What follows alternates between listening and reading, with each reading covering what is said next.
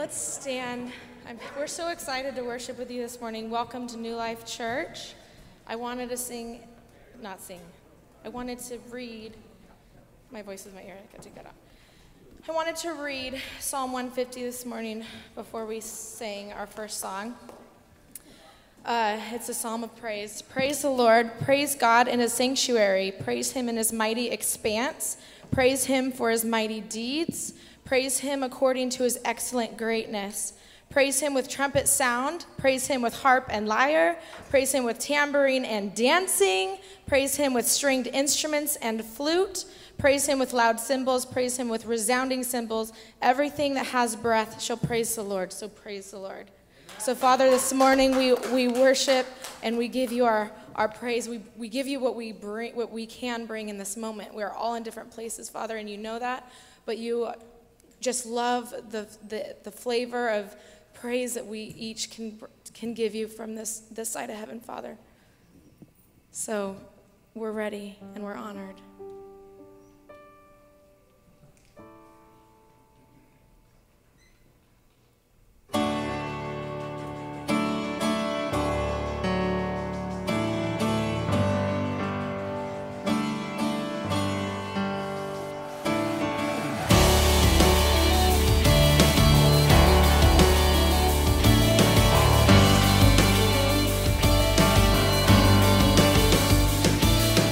Worship the God who was, we worship the God who is, we worship the God who evermore will be.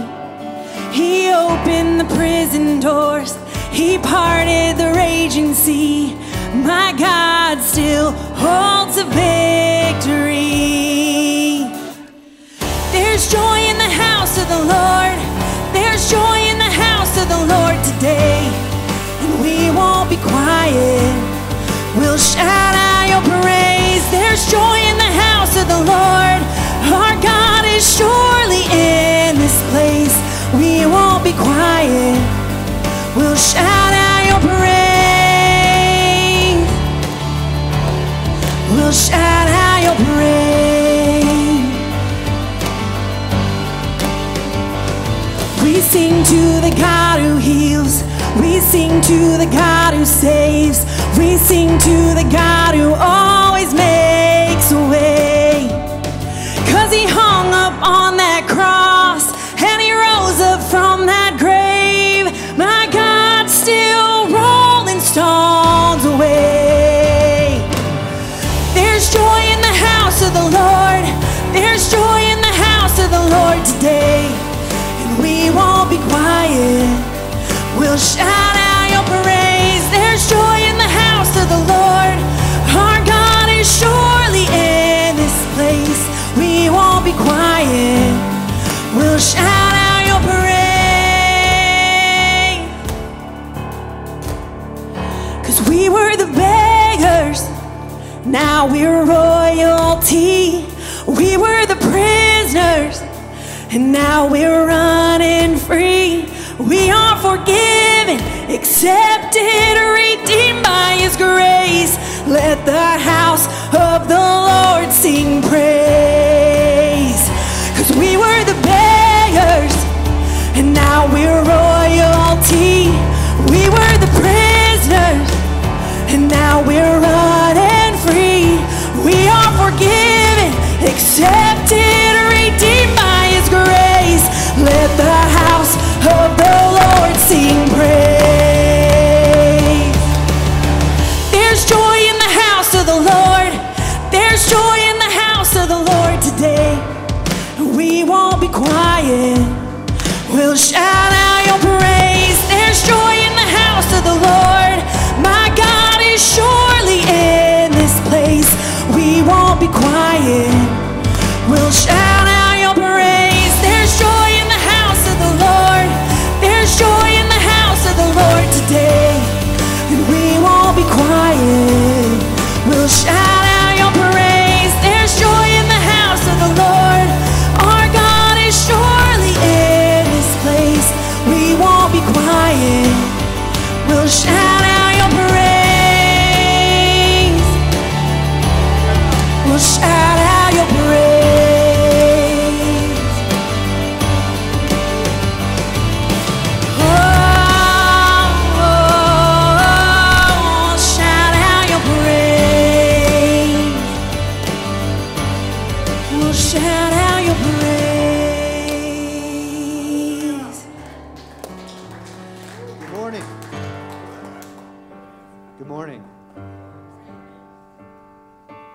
Please have a seat for a second. Hear these words. Pay careful attention, then, to how you walk, not as unwise people, but as wise, making the most of the time because the days are evil. Do not be foolish, but understand what the Lord's will is. And don't get drunk with wine, which leads to reckless living, but be filled with the Spirit, speaking to one another in psalms, hymns, and spiritual songs, singing and making music with your heart to the Lord.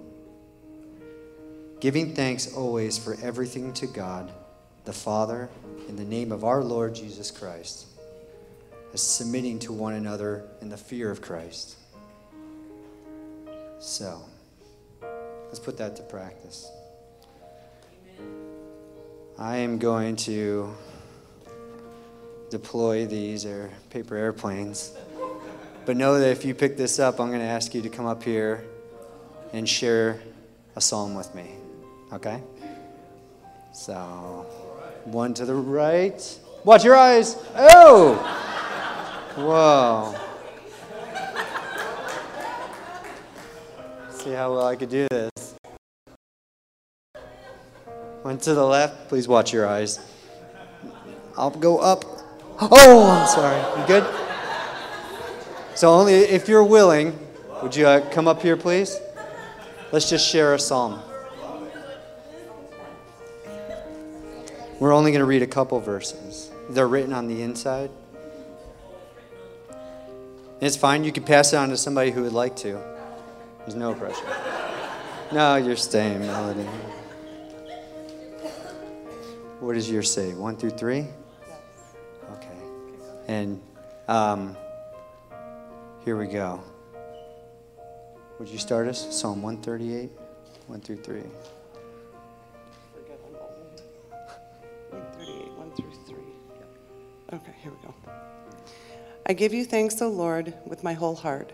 Before the gods I sing your praise. I bow down toward your holy temple and give thanks to your name for your steadfast love and your faithfulness. For you have exalted above all things your name and your word. On the day I called you, you answered me. My strength of soul you increased. Yes. All the kings of the earth shall give you thanks, O Lord, for they have heard the words of your mouth, and they shall sing of the ways of the Lord. For great is the glory of the Lord. For though the Lord is high, he regards the lowly, but the haughty he knows from afar. Though I walk in the midst of trouble, you preserve my life. You stretch out your hand against the wrath of my enemies, and your right hand delivers me. The Lord will fulfill his purpose for me. Your steadfast love, O Lord, endures forever. Do not forsake the work of your hands. Thank you, Melanie.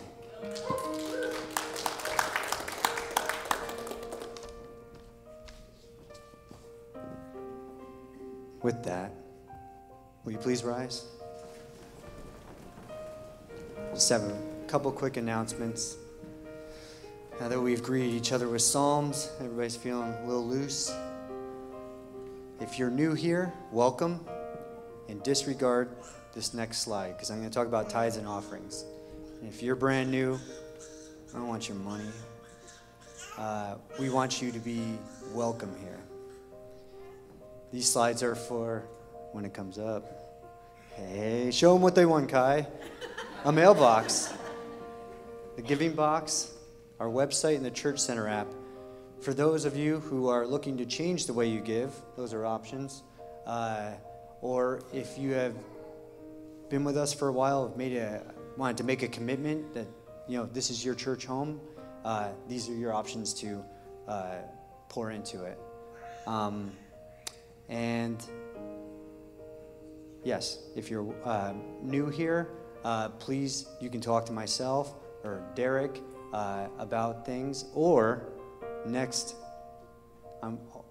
Sunday, August 7th, right after service, we're going to have our basics course held by It's just a class. It's like 30 to 40 minutes. But Pastor Angelo is going to be going over some things. So you can hang out, but also some of us will be here, and you can just pick our brains or just get to know us or get to know each other. So that is it. Thank you. I just want to pray real quick. Lord, thank you for this, your body of Christ. Each one of us endowed with different gifts coming from the same Spirit. Lord, we want to come together and do what we were created to do. Worship you. Thank you. In Jesus' name, amen.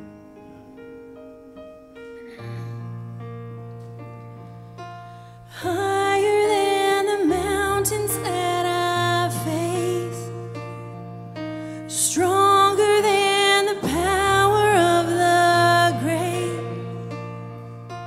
constant in the trial and the change.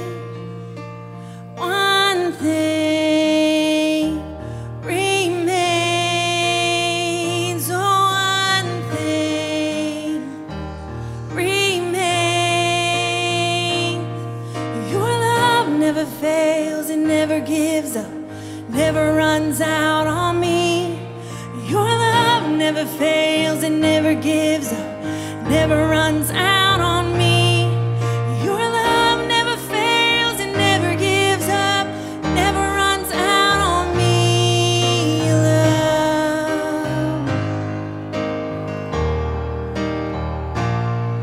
Oh, higher than the mountains that I face, stronger than the power of the grave. You are constant in the trial and the change. One thing remains, oh, one thing remains. Your love never fails, it never gives up, never runs out on me. Your love never fails, it never gives up, never runs out on me. Your love, it never fails, it never gives up, never runs out on me. Love. Oh, I know it's your love. And on and on and on and on it goes. Yes, it overwhelms and satisfies my soul. And I never ever have to be afraid. One thing remains, one thing remains. Your love never fails, it never gives up, never runs out on me. Your love never fails, it never gives up, never runs out on me. Your love, it never fails, it never gives up, never runs out on me. Your love, oh, oh, your love.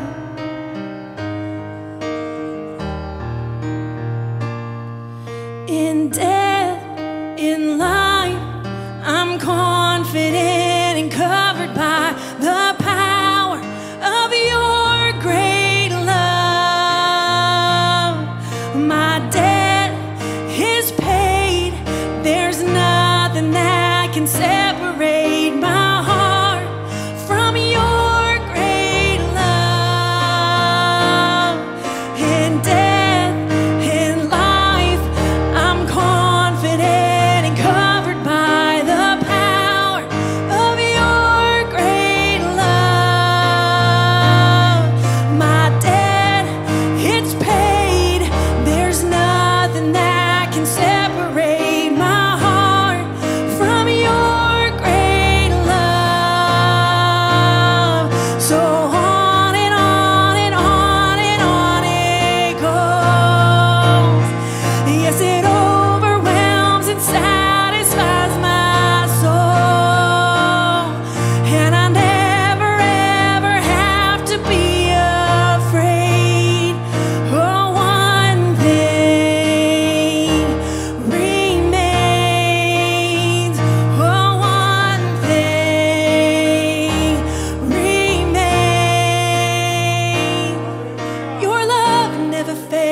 never gives up, never runs out on me.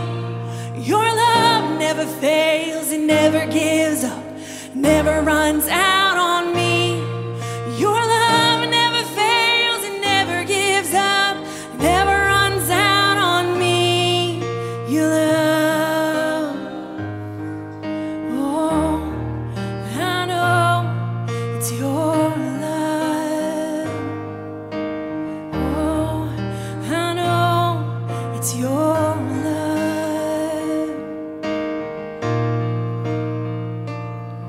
'Cause all I know is this, your love endures through every change. And I am sure of this, your love endures, it will remain. Oh, all I know is this, your love endures through every change. And I am sure of this, your love endures, it will remain, it will remain, it will remain, it will remain, oh, it will remain.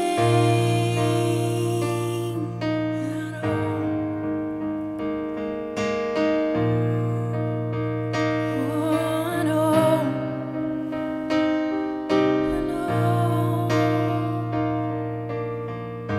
Set a fire down in my soul that I can't contain, I can't control. I want more, I want more. Set a fire down in my soul that I can't contain, that I can't control. I want more of you, God. I want more of you, God. Set a fire down in my soul that I can't contain, that I can't control.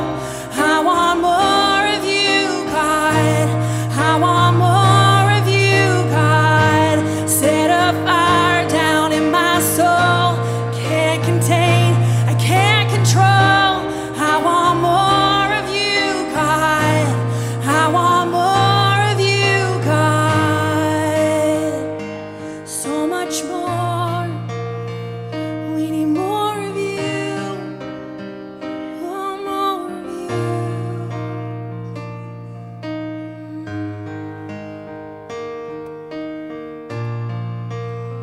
Oh, more of you.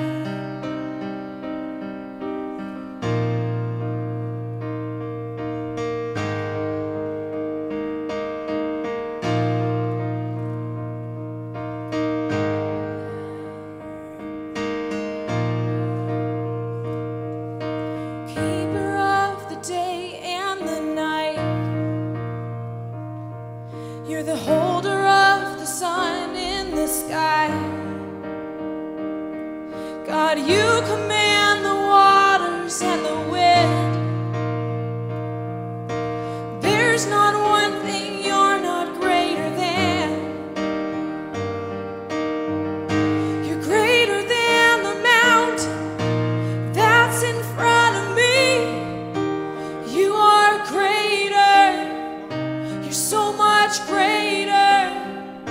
You're greater than the power of the enemy. You are greater. You're so much greater.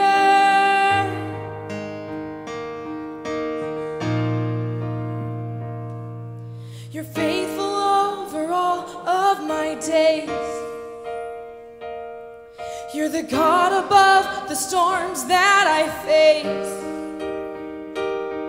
And my hope is in your name and nothing less. There's not one thing you're not greater than. You're greater than the mountain that's in front of me. You are greater.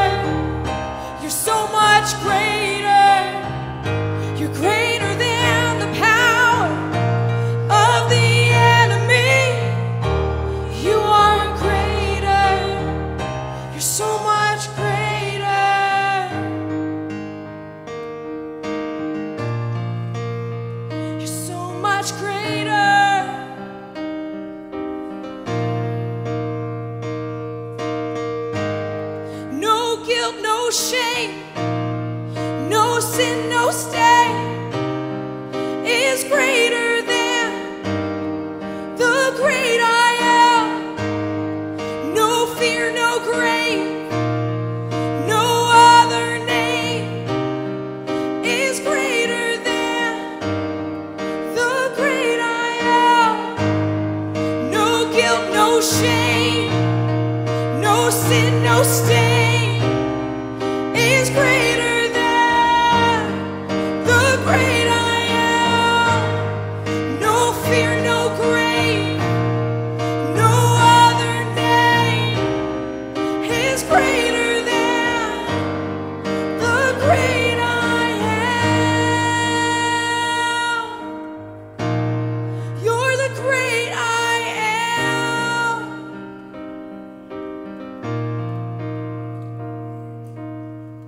You're greater than the mountain that's in front of me. You are greater. You're so much greater. You're greater than the power of the enemy. You are greater. You're so much greater.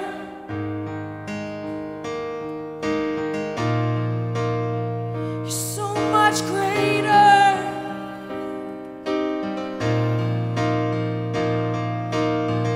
I can't hold back my praise. I can't hold back my praise. I can't hold back my praise. I can't hold back my praise.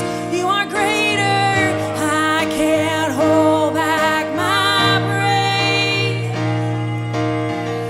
I can't hold back my praise. I can't hold back my praise. Oh, let it out. I can't hold back my praise. I can't hold back my praise. I can't hold back my praise. Set a fire down in my soul that I can't contain, that I can't control. I want more of you, God. I want more of you, God. Set a fire down in my soul that I can't contain, that I can't control. I want more of you, God. I want more of you, God. Set a fire down in my soul that I can't contain, that I can't control. I want more of you, God. I want more of you, God. So much more. We need so much more.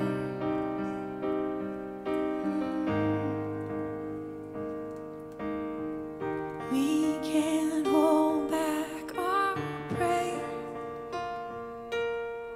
We can't hold back our praise.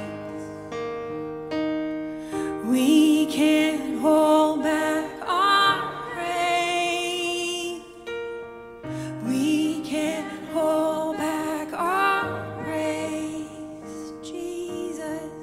We can't hold back our praise. We can't hold back our praise.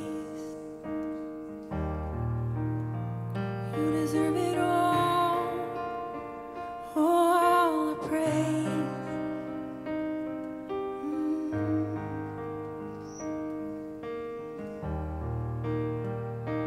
Do you really want more from him?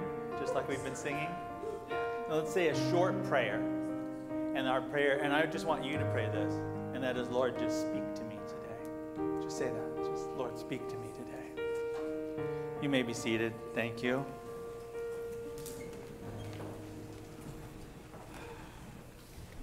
You know, unless we have that attitude that we're here to receive from him, we're like sponges wrapped in saran wrap. And not much can get in our hearts that way. But if we leave ourselves open, we say, Lord, I'm here so that you can speak to me and talk to me, then things begin to happen. Pastor Andy's not feeling well today, so I'm the pinch hitter. So pray for me. Especially if I begin to wane a little bit, say, Lord, help that man. You know, sometimes, I don't know about you, but the Lord will speak to me through some of the everyday things that I'm doing in life. And that's what he wants to do. He wants to have this continual conversation with us. He wants to be a part of our lives. He wants to speak into us. He doesn't want to be silent until we come to church and then we're ready to hear from him. He wants to be a part of our everyday life. And I love saying that to myself every now and then, that God is not silent. Because if I remind myself of that, then I know that he wants to speak to me, not just when I open the Bible or when I pray, but all throughout the day, he wants to be speaking to me. You know, there are some times that I'm just doing an everyday something. And as I'm doing it, something about the kind of work or task or whatever it is, activity that I'm doing, reminds me of something, and I know that's the Holy Spirit that's at work reminding me of that, and then the Lord begins to speak to me about those things. And, you know, that can happen with me pulling weeds. I can remember one time in my yard just pulling weeds out of a flower bed or something, and all of a sudden the Holy Spirit is speaking to me about the weeds in my own life that I need pulled. And before you know it, I'm in tears there pulling weeds, you know, down on my knees. But that's what the Holy Spirit does, right? Now, some time ago, my sons and I decided that we needed to clear a piece of the property where I live, and it was really overgrown with blackberries. And you know the problems that we have with blackberries around here. And as I began to see the whole process that we went through to clear those blackberries, the Lord was just speaking to me about a lesson for our own lives, about sin and about temptation and about really overcoming those kinds of struggles that we had. Because wrestling with blackberry vines is a really cool picture of what we do sometimes in wrestling with sin. And we get wounded, and it's difficult. It's not an easy thing. So it's not the easiest thing in the world to clear blackberries out of a place. But once it's done, it begins to look beautiful, begins to be restored. So we're going to talk about that struggle that we have with sin, that we have with temptation. And something that I want to bring in is our sin nature that we have within us. And we're going to talk a little bit about that too. Now, I don't have to tell you that blackberries just love the climate that we live in here. Now, if you go out to the desert parts of Oregon, you're not going to see blackberries at all. But they love it here, and they seem to thrive on it. And all of us have seen blackberry brambles by the side of the road. They may be even, unless you live in the middle of town or something, you know, they're going to be in your yard. They're going to be on the borders of your fence lines. They're going to be everywhere. And I've seen blackberry vines just almost cover entire houses, you know, like a small unused house or shed or something. They can just totally cover it, or cars or trucks that have been abandoned in the woods or parked there. If you park for too long, you're going to get covered with blackberries, right? They're just going to take over in that way. And those blackberries that we decided to tackle were an area where, I mean, if you just do nothing with blackberries, they're going to do something, and they're just going to start taking over, right? So they had taken over that whole part and covered the fence line. You couldn't even see the fence. It was just all covered with blackberries. So my sons decided there was an old dead tree there. They cut it down. They began a small burn pile, and they burned the limbs, and then started attacking those blackberries to clear that section. Now, you know that you can't attack a blackberry without it attacking you.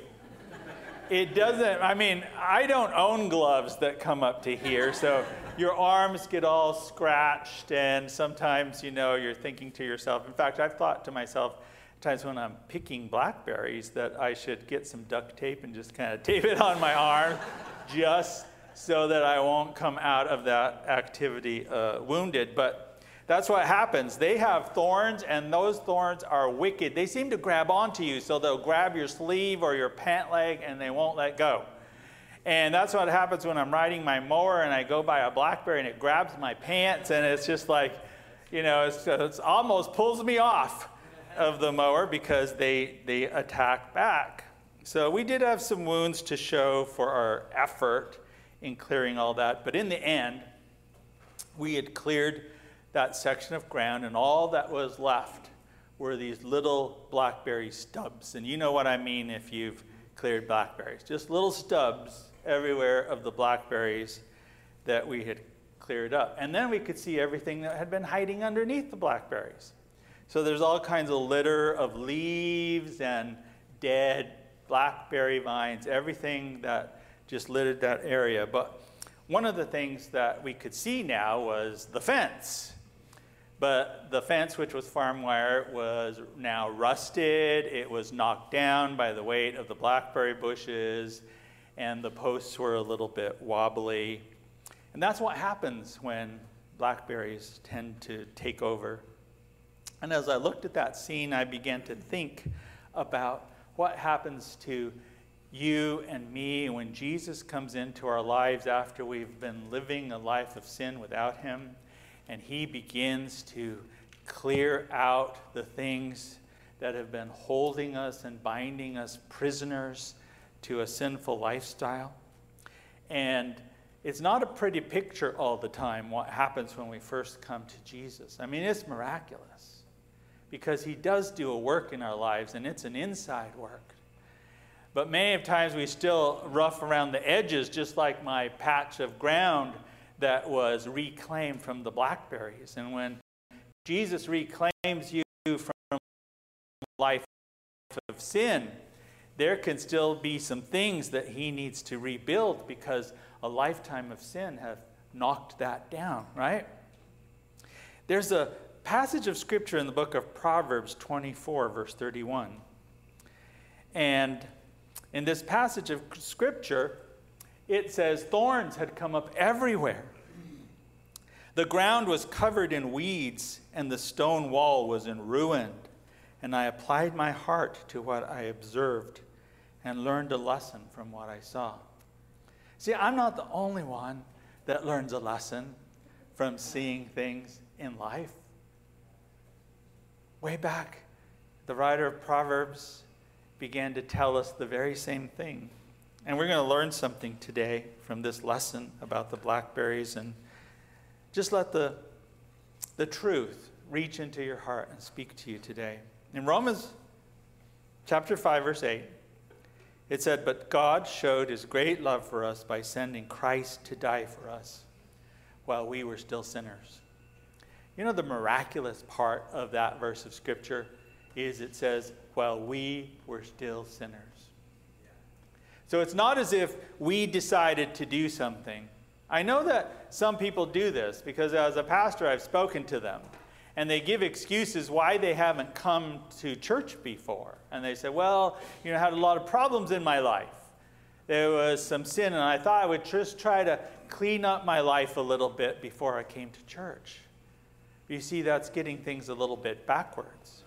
Because that's using our own willpower or strength to try to clean up our lives, and it doesn't really work. I mean, people try it, and it works for a little while, and then you fall back into sin because it takes more than just your willpower to change your life.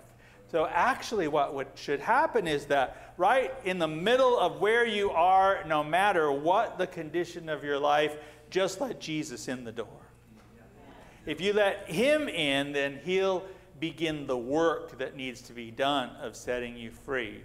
And this verse tells us that even though we weren't trying, Jesus stepped into our lives. While we were yet sinners, his great love forced his way into our sinfulness so that we could be set free. Just like trying to force your way into a bramble of blackberries so that you can set free whatever's underneath them. But it's his love that did that for us. Now, no one has to tell you that before you came to Jesus, you were bound by all kinds of sin. But I tell you this, and I've said it already, but I'll say it again. We are powerless to free ourselves from the grip of sin. We are powerless to do that on our own. If we had the power to free ourselves from sin, there would have been no reason for our Heavenly Father to send Jesus to die for us, to overcome sin and to be the victory for us. God knew that we couldn't do it on our own. God knew that we needed an answer, and the only answer was Jesus. And we have to accept that. We have to accept that even now as Christians being tempted by sin, that we cannot do it on our own. That we needed Jesus in the beginning to come into the kingdom, but we need Jesus now to stay free from the things that keep trying to creep back into our lives. Now, we many times before we come to Jesus, we're under the control of sin. And I like to use that word control because sometimes it seems like our lives are out of control. That we do things we don't want to do. Or after we do them, we feel sick and we say, why do I keep doing that? It's not good for me. It's not good for my family. It's ruining my life. And yet we still fall into the same trap over and over again. Sin imprisons us and controls us, and in some ways enslaves us. Sin wants to smother us. It wants to overtake us. Sin doesn't care about your life. Satan doesn't care about your life. Do you know that the Bible says about Satan that he came to kill, steal, and destroy? Those are the things the Scripture says about Satan. He came to steal, to kill, and to destroy. And so no good thing can come from what the enemy wants to do in your life. Now, we're at a loss to really explain sometimes how that happens, how we can let our guard down, let sin kind of get its foot in the door. And when we let our guard down and we let sin get its foot in the door, then slowly the tendrils of sin begin to wrap itself around us until we realize we've fallen into a trap and we can't get out of that trap. And sometimes when that happens to us, we could have prevented it. We try to resist many times, and just like wrestling with blackberries, we feel the pain of thorns, and so we stop resisting, and sometimes it's just easier to give up, and we let sin control us. But we should never get to that place where we give up trying to be what Jesus set us free to be, our destiny as people, our destiny as sons and daughters of God. To be a holy people, to follow him, follow the footsteps of Jesus, to live as he lived and to live a righteous life. You know, sin changes us, and it never changes us for the good. Sin takes us far from God, and as believers, you know what happens when we sin. We feel so bad about having given in to temptation and sinning that we begin to be a little distant from God, like we won't pray the same. We won't worship the same. We don't want to talk to God because we're in a bad place right now. That's that distance that sin creates in our lives. And yet, all the while, God is trying to press in to get close to you, to stay close to you. Sin also destroys relationships. It enslaves you by addictions. And those addictions or habitual sins can also take over. So it seems that it's a pattern that you can't be free of. Sin destroys our finances, our jobs. It consumes us so that the important things in life are neglected because we're just pursuing sin. Sin only takes away. And all it leaves behind in its wake is sorrow and regret. And I think we have to remind ourselves of that. When we're tempted, we have to remind ourselves of the end result of really giving in to that temptation. That's going to be that sorrow and regret.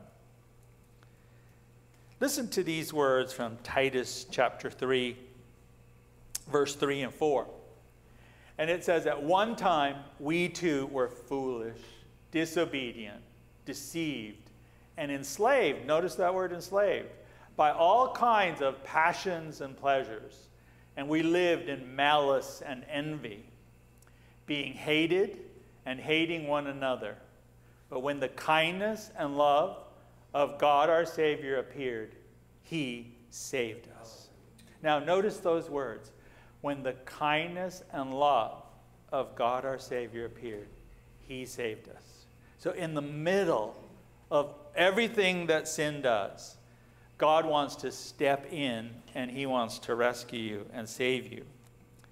And that's something to stand on. The foundation of our very lives is that we are loved by God. It's an everlasting love. There's nothing that we can do to earn that love. There's nothing that we could have done to earn that love before we came to Jesus, and there's nothing that we can do to earn that love today. We don't earn love. He loves us regardless. If we don't remember that, we are going to try to live a performance-based Christian life. And that is to say that we have to do things to please God, and if we don't do things to please God, he won't love us the same. He won't want us to be close to him, but that's not the case. It's not about performance. It's really about who we are and who he is. And you as parents know this. You know that you love your children. They don't always do good things, but you don't love them any less because of it. And you fully accept them because they're yours. They belong to you and you belong to them. That relationship is a permanent relationship. It doesn't go away. They don't have to earn being a child of yours. They are a child of yours. And in the same way, we don't have to earn being God's sons and God's daughters. He gave you a new life so that you could be free, and in that freedom, you could have joy. Jesus said, I have come to give you life, and life more abundantly. That's his purpose for us. Life that is free from the things that bring us sorrow and regret, and giving us joy or abundance, as it says. He was tortured by a crown of thorns and crucifixion to set you free from your prison of thorns. So it's your sin versus God's love and God's kindness, and that love and kindness is always reaching in. In Romans chapter 5, verse 6, it says, you see, at just the right time, when we were still powerless, Christ died for the ungodly. When we were still powerless, Christ died for the ungodly. You know, when I looked at that spot of clear land, I thought about new believers, as I've said before. They're rough around the edges. There's a lot of debris in our lives that needs to be cleared out. Don't judge a new believer. Don't see things that they do and say, they shouldn't be doing that. They probably don't know that, but the Holy Spirit's going to show them. It's not your job to clean people up. It's your job to love them and accept them. And if you love them and accept them into the family of God, then you will be allowing the Heavenly Father and the Holy Spirit to work it within them and to do what he needs to do. The moment you begin to take the Holy Spirit's job and start cleaning people up with little hints here and there about things they ought to not do or do, then you're taking the wrong position. You're becoming the Holy Spirit in their lives. But let God do it. God knows how to do it perfectly. God knows how to speak to people powerfully. There are so many times that people have come to me for counsel, and I know that if I give them counsel and tell them what to do, they're going to think that it comes from a man. And they'll either do it or not do it. But usually what I like to do is open the Bible and say, read this. does it tell you to do? Then what is happening is they're receiving their instruction from God, right? And from his word, it's eternal. It's not come from a person and you can take it or leave it. It's come from God. And it's in your best interest. And it is to help you, not to hurt you. In Titus chapter 3, verse 5 and 8, and we read some of this verse 5, it says, he saved us not because of the righteous things we had done, but because of his mercy. And that's beautiful. No one ever came to Jesus and was saved because of the righteous things you had done. You know, there are people on earth today that are trying to get to heaven by doing good things and good works. Then there's nothing wrong with the good things and the good works, except they can't get you into heaven. You can't earn it yourself. There's no key. Good works is not a key that unlocks heaven's gates and lets you in. Only Jesus lets you in. He said he's the door. I am the door. So he's the door. He's the way. He's the truth. He's the life. He's the way. Not you and me doing good things. So we can't earn our way into heaven. It's not the righteous things that we've ever done, but it's because of his mercy towards us. And he saved us through the washing of rebirth and the renewal of the Holy Spirit. And that's beautiful. We are washed, right? When we come to him and we confess our sins, we get washed. 1 John 1:9, we should all know 1 John 1:9. If we confess our sins, he is faithful and just to forgive us our sins and to cleanse us from all unrighteousness. But what's that first step? That first step is confessing our sins to God. And that's the lifestyle that we need to live. Don't be ashamed that you're a sinner. We're all sinners. But always bring your sins to God and confess them to him and live that life of confession. Don't pretend that you're not a sinner to God. God sees through every facade. He sees through every smoke screen. He sees through everything and knows absolutely what you are and what your heart is all about. So never try to hide that from God, but let God in by being someone who confesses our sins to God, because that confession is powerful, because it allows his mercy to wash us of that sin. Then it goes on to say, whom he poured out on us, speaking of the Holy Spirit, generously through Jesus Christ our Savior, so that having been justified by his grace, we might become heirs, having the hope of eternal life. This is a trustworthy saying. And I want you to stress these things so that those who have trusted in God may be careful to devote themselves to doing what is good. And these things are excellent and profitable for everyone. Now, here's the order of things according to the passage of Scripture that we just read. We don't try to do good things to get into heaven because we're sinners. No matter how much good we do, we are still sinners. But if we come to God and we ask for his forgiveness and we confess our sins to God, we are washed, and then he gives us his Holy Spirit to come live inside of us. And then that Holy Spirit that's inside of us prompts us to do good things. So you see, the good things come from the source of the Holy Spirit within us, not from our own strength wanting to get into heaven or gain brownie points with God. And that's the order that it should be. That the Holy Spirit is leading us to live the life that we want to live, that God wants us to live. That the good things that flow from our life is an overflow of our relationship with God.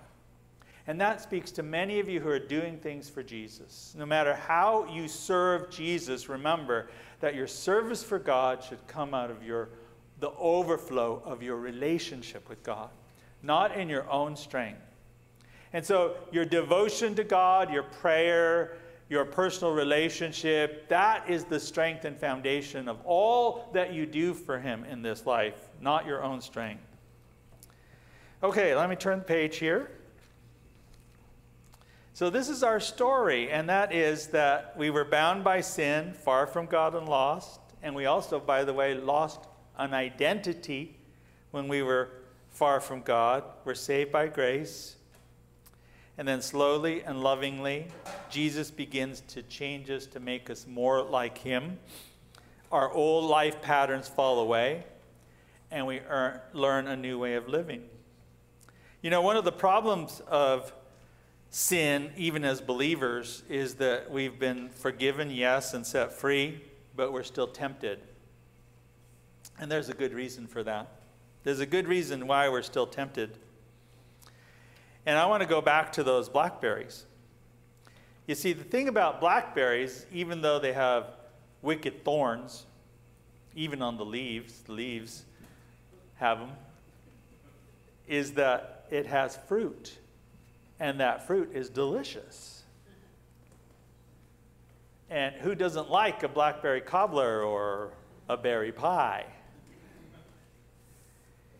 And so that's what tempts us, is that those plump, sweet blackberries, you know, ripening in the sunshine if we ever get it again.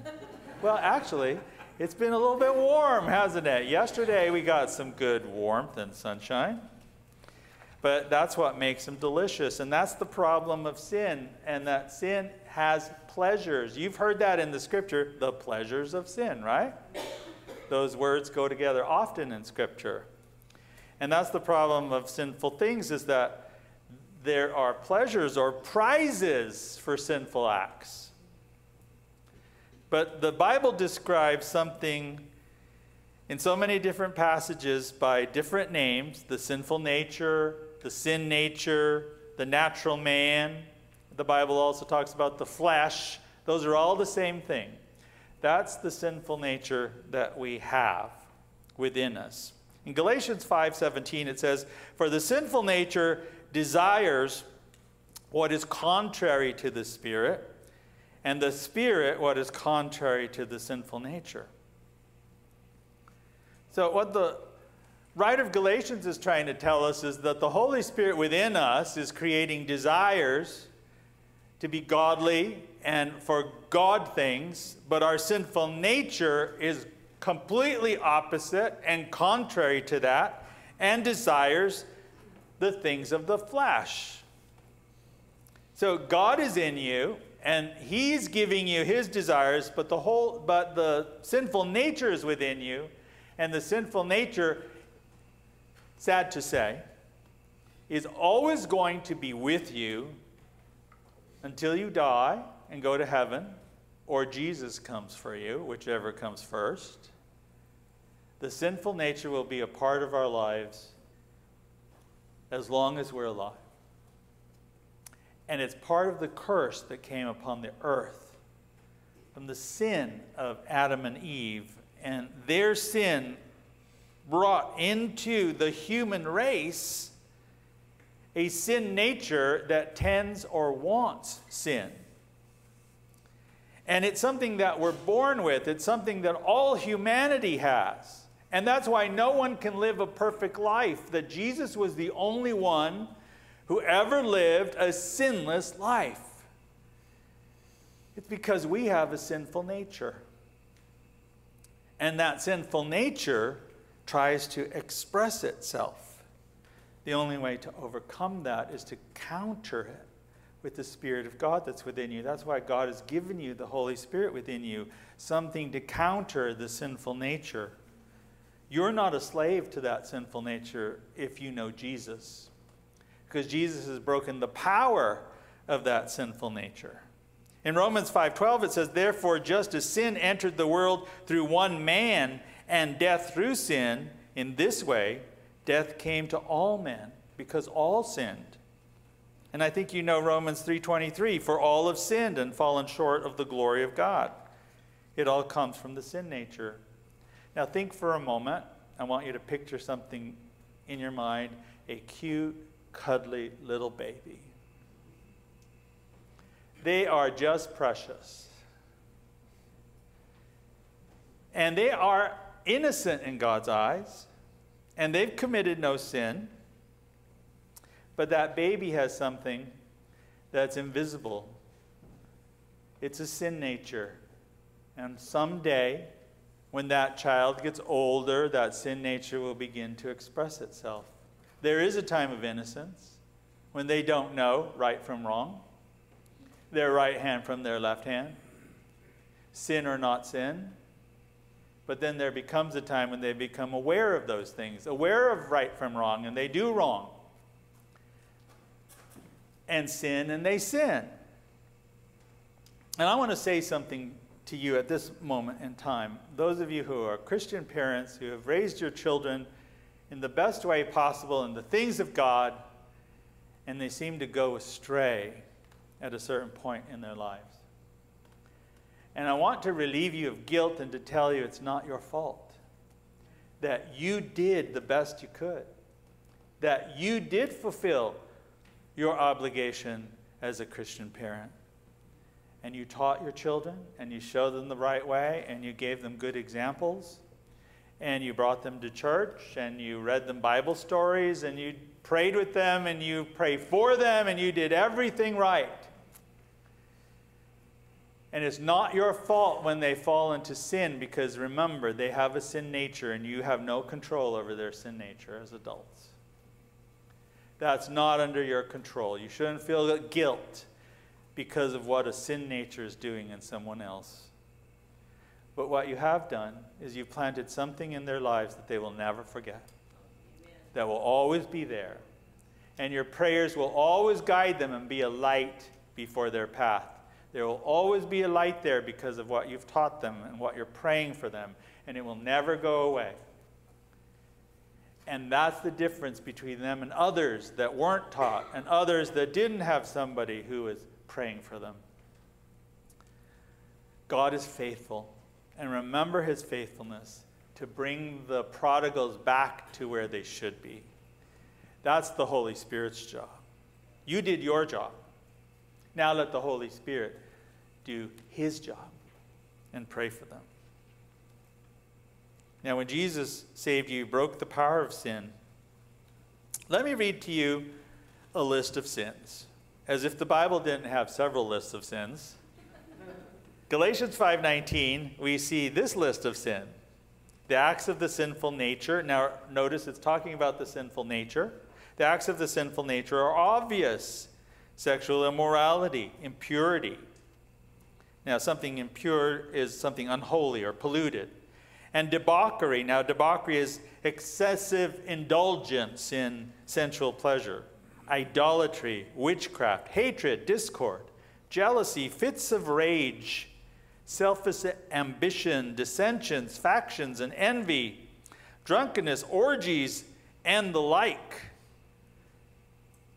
I like the last words, and the like, because you can't have a list of all sins, right? You can't have a list. But whatever the sin that tempts you, you can't allow it in your life. Because your sin nature is at work tempting you, and temptation is not a sin. It's not a sin for you to be tempted. Don't feel bad that you're tempted. It's what you do with the temptation that can lead to sin. But in the parable of my blackberries that I had in my yard, they have roots. And we talked about cutting them down to little stubs, and they have roots in the ground. Blackberry roots are really tough things. Big knots of roots under the ground, and it'd be a lot of work just to dig everything up. So you usually don't dig everything up. You usually just cut things down. But then what happens is from those roots come these little sprouts, these pretty little blackberry sprouts. The leaves are tender and green, and it seems really innocent, right? Because they're just a foot tall and they're swaying in the breeze. And you're thinking to yourself, they're not a danger. But in actuality, that's exactly what is the danger, is if you let those blackberries keep growing again.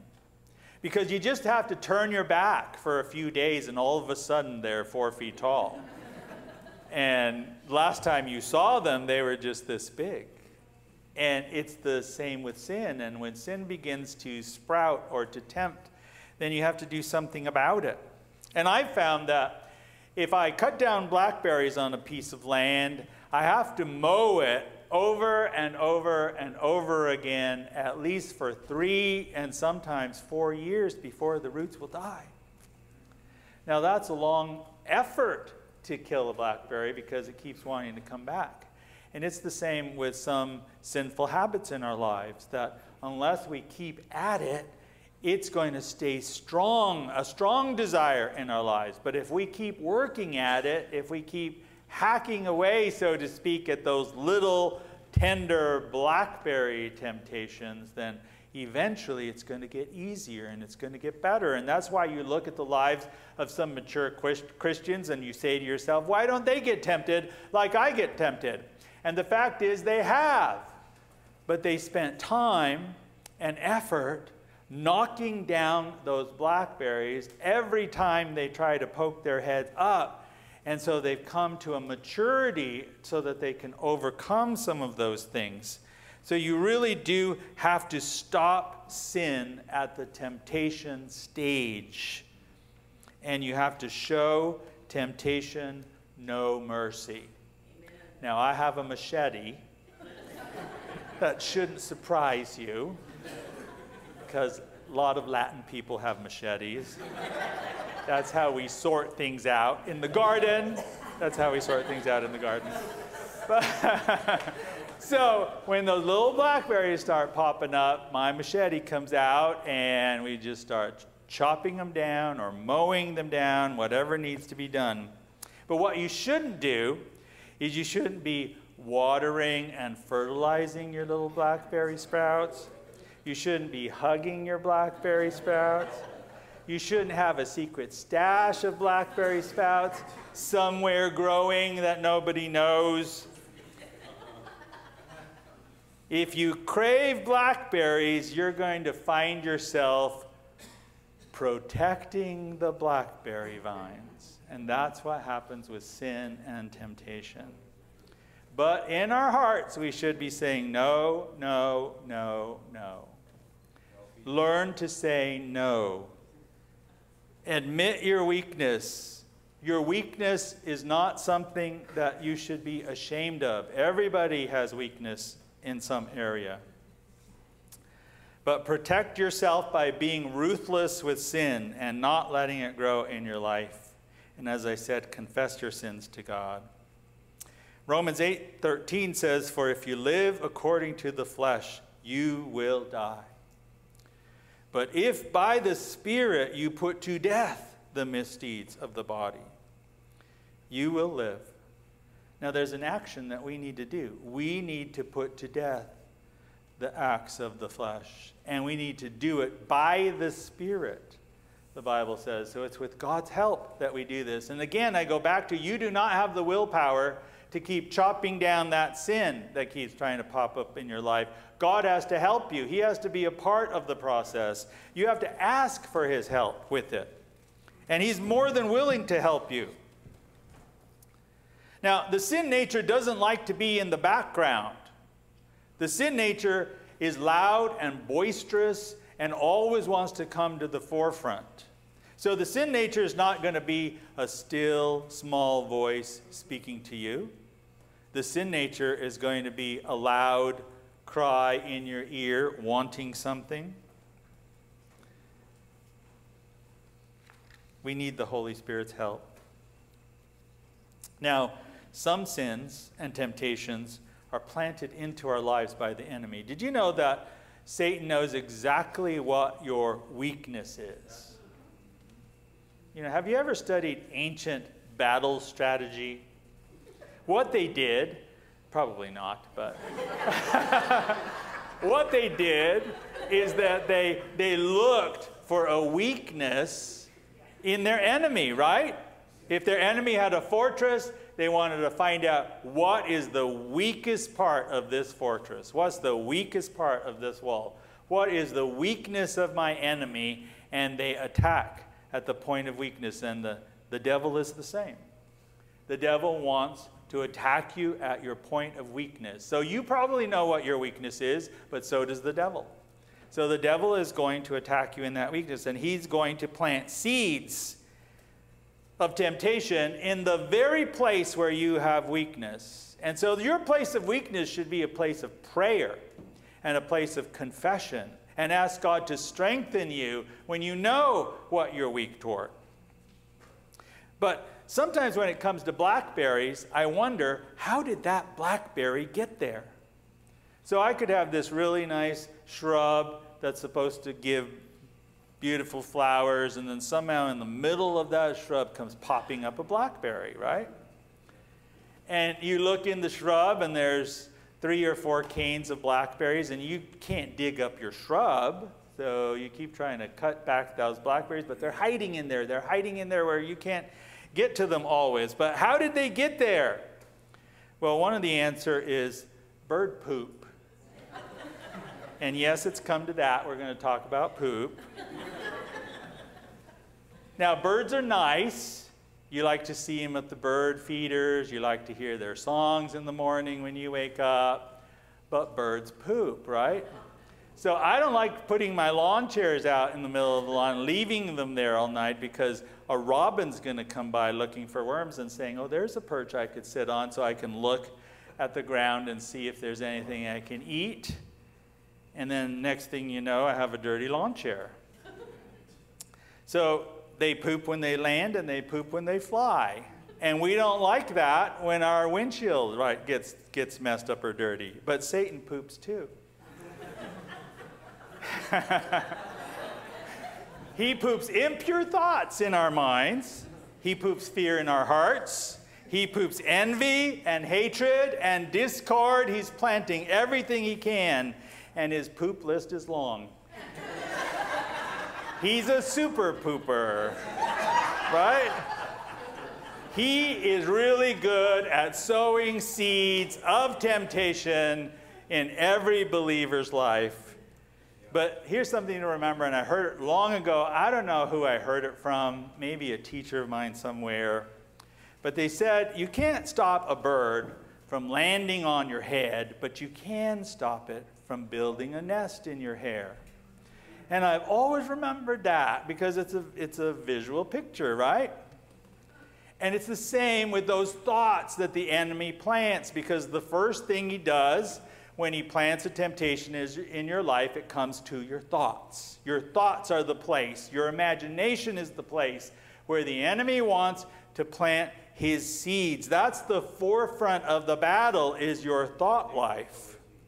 So you can't help it if a thought of temptation comes into your mind. That's okay, but you shouldn't be dwelling on that thought. You shouldn't let the bird make a nest in your hair. You should shoo it away, right? Shoo those thoughts away so that they don't become something that you meditate on, imagine, mull on, whatever it is. Those thoughts are things that are dangerous. Now close your eyes for a moment and imagine this. You have a plate and there's a beautiful piece of berry pie on that plate. And it's warm and there's a scoop of sinful ice cream on top of that berry pie. You can open your eyes now. It's not there, is it? But I planted a seed, a thought in your mind, and you could picture it. You could taste it. You could smell it maybe. And the enemy does the same with sin. The enemy knows what your sinful nature likes. So it tries to gravitate to those things, to your weaknesses, to what your sinful nature likes, and to create those thoughts. And if you sit there and you daydream about the temptation, if you entertain the thoughts and the things that Satan has planted in your minds, then you're letting the sprouts of sin grow. You're hugging blackberry sprouts. But the Bible gives us an answer, and it's in 1 Corinthians 10:13. And I'd like to read that for you. And it says, no temptation. What's the first word there? No, not a single one. No temptation has overtaken you except what is common to mankind. And I want to point that out too, because you see, you're not alone. And that's what Satan wants you to think. to think that you're the worst of all Christians because you're tempted in this way. That no one else is tempted like you, and so you ought to keep it a secret, because if you don't keep it a secret, then other people will know the horrible person that you are because you're tempted. But here it tells us that no temptation has overtaken you that someone else hasn't been tempted with, that is common to people. You are not alone. Other people suffer the very same temptations that you do. You're not a horrible person. Satan is the horrible one, and he's planted those thoughts in your mind. And God is what? He's faithful. I like that. He's faithful. He's not going to give up. He's always there. God is faithful, and he will not let you be tempted beyond what you can bear. Now that blows away that excuse that Satan likes to give us and says, oh, this is just too strong for me. This temptation is too strong. It is my one weakness, and I can't overcome it. That's not true.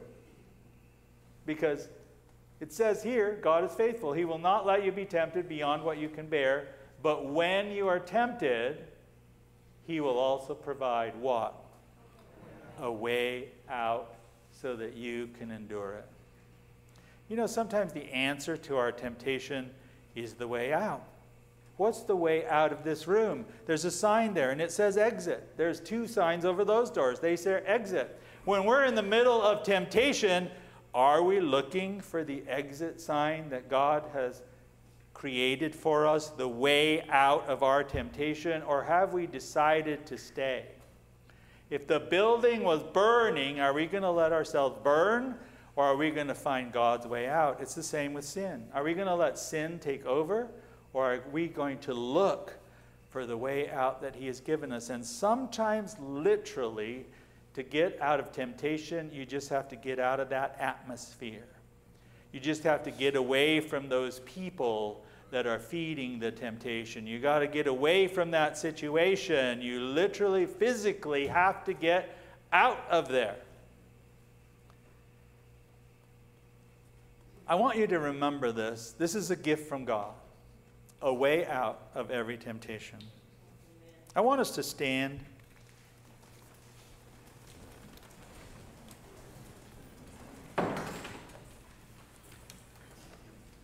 We're going to pray this morning. I'd like to pray for you. And before I do, I just want you to know that you have a beautiful destiny in Jesus Christ.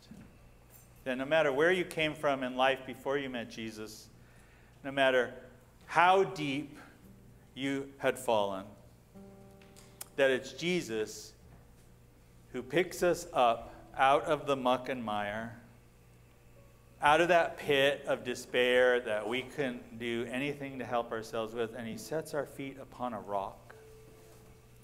And then he rains his love and mercy and grace upon us to wash away all of that muck and mire and filth so that we're standing there absolutely clean in his eyes. And sometimes we can't accept it because we know what we were doing and where we came from. But you have to accept it. You are totally forgiven. And as the Bible says, he will separate you from your sins as far as the east is from the west. They will never come together. He has separated you from those sins. It's a done deal when you come to Jesus and ask for forgiveness. Your forgiveness is absolute. And so when God looks at you, he doesn't see your past. He doesn't see your sin. He doesn't see your temptation. He sees what Jesus did for you. And Jesus clothed you in his own righteousness. So God sees a daughter clothed in righteousness. God sees a son clothed in righteousness. And he wants to bring you close to him and keep you close. Now, with our eyes closed, let me just say that if you're here today and you never have let Jesus into your life, that you've been struggling with sin and you've been trying to do it on your own, but you never confessed those sins to him and asked him to help you, then now's the time for you to do that. It's a simple thing to do, really. You just talk to him. not talk to him as if he were here, because he is here and he's listening to you. And just say to him in your heart or under your breath, Jesus, I need your help. I want you in my life. I need you to change me. I want freedom.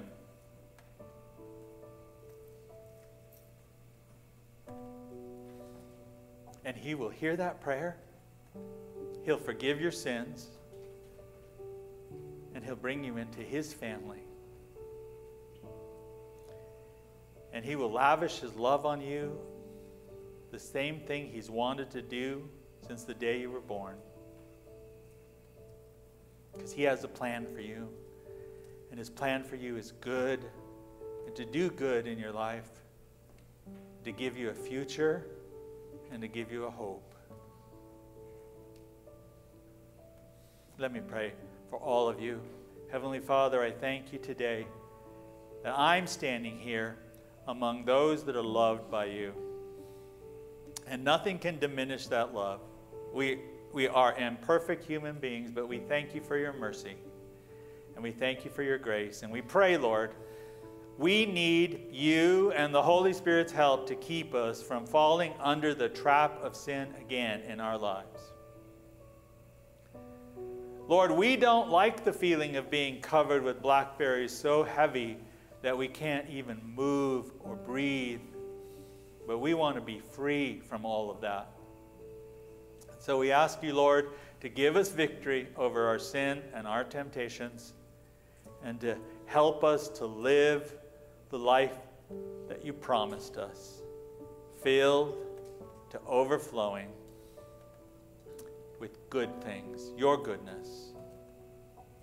And we thank you for that, Jesus. We thank you that you're so willing to help us, that we're never on our own, that you're always by our side, and that you are the reason for our victory. And we have no victory without you. And so for this, we give you thanks and we give you praise. In Jesus' name we pray. Amen. Amen. Thank you for coming today. If you do want to spend time in prayer, the altars are open, or you can just sit and remember the words the Holy Spirit has spoken to your heart today. So I pray that you have a good week, and we'll see you next time. Remember, God loves you. Thanks.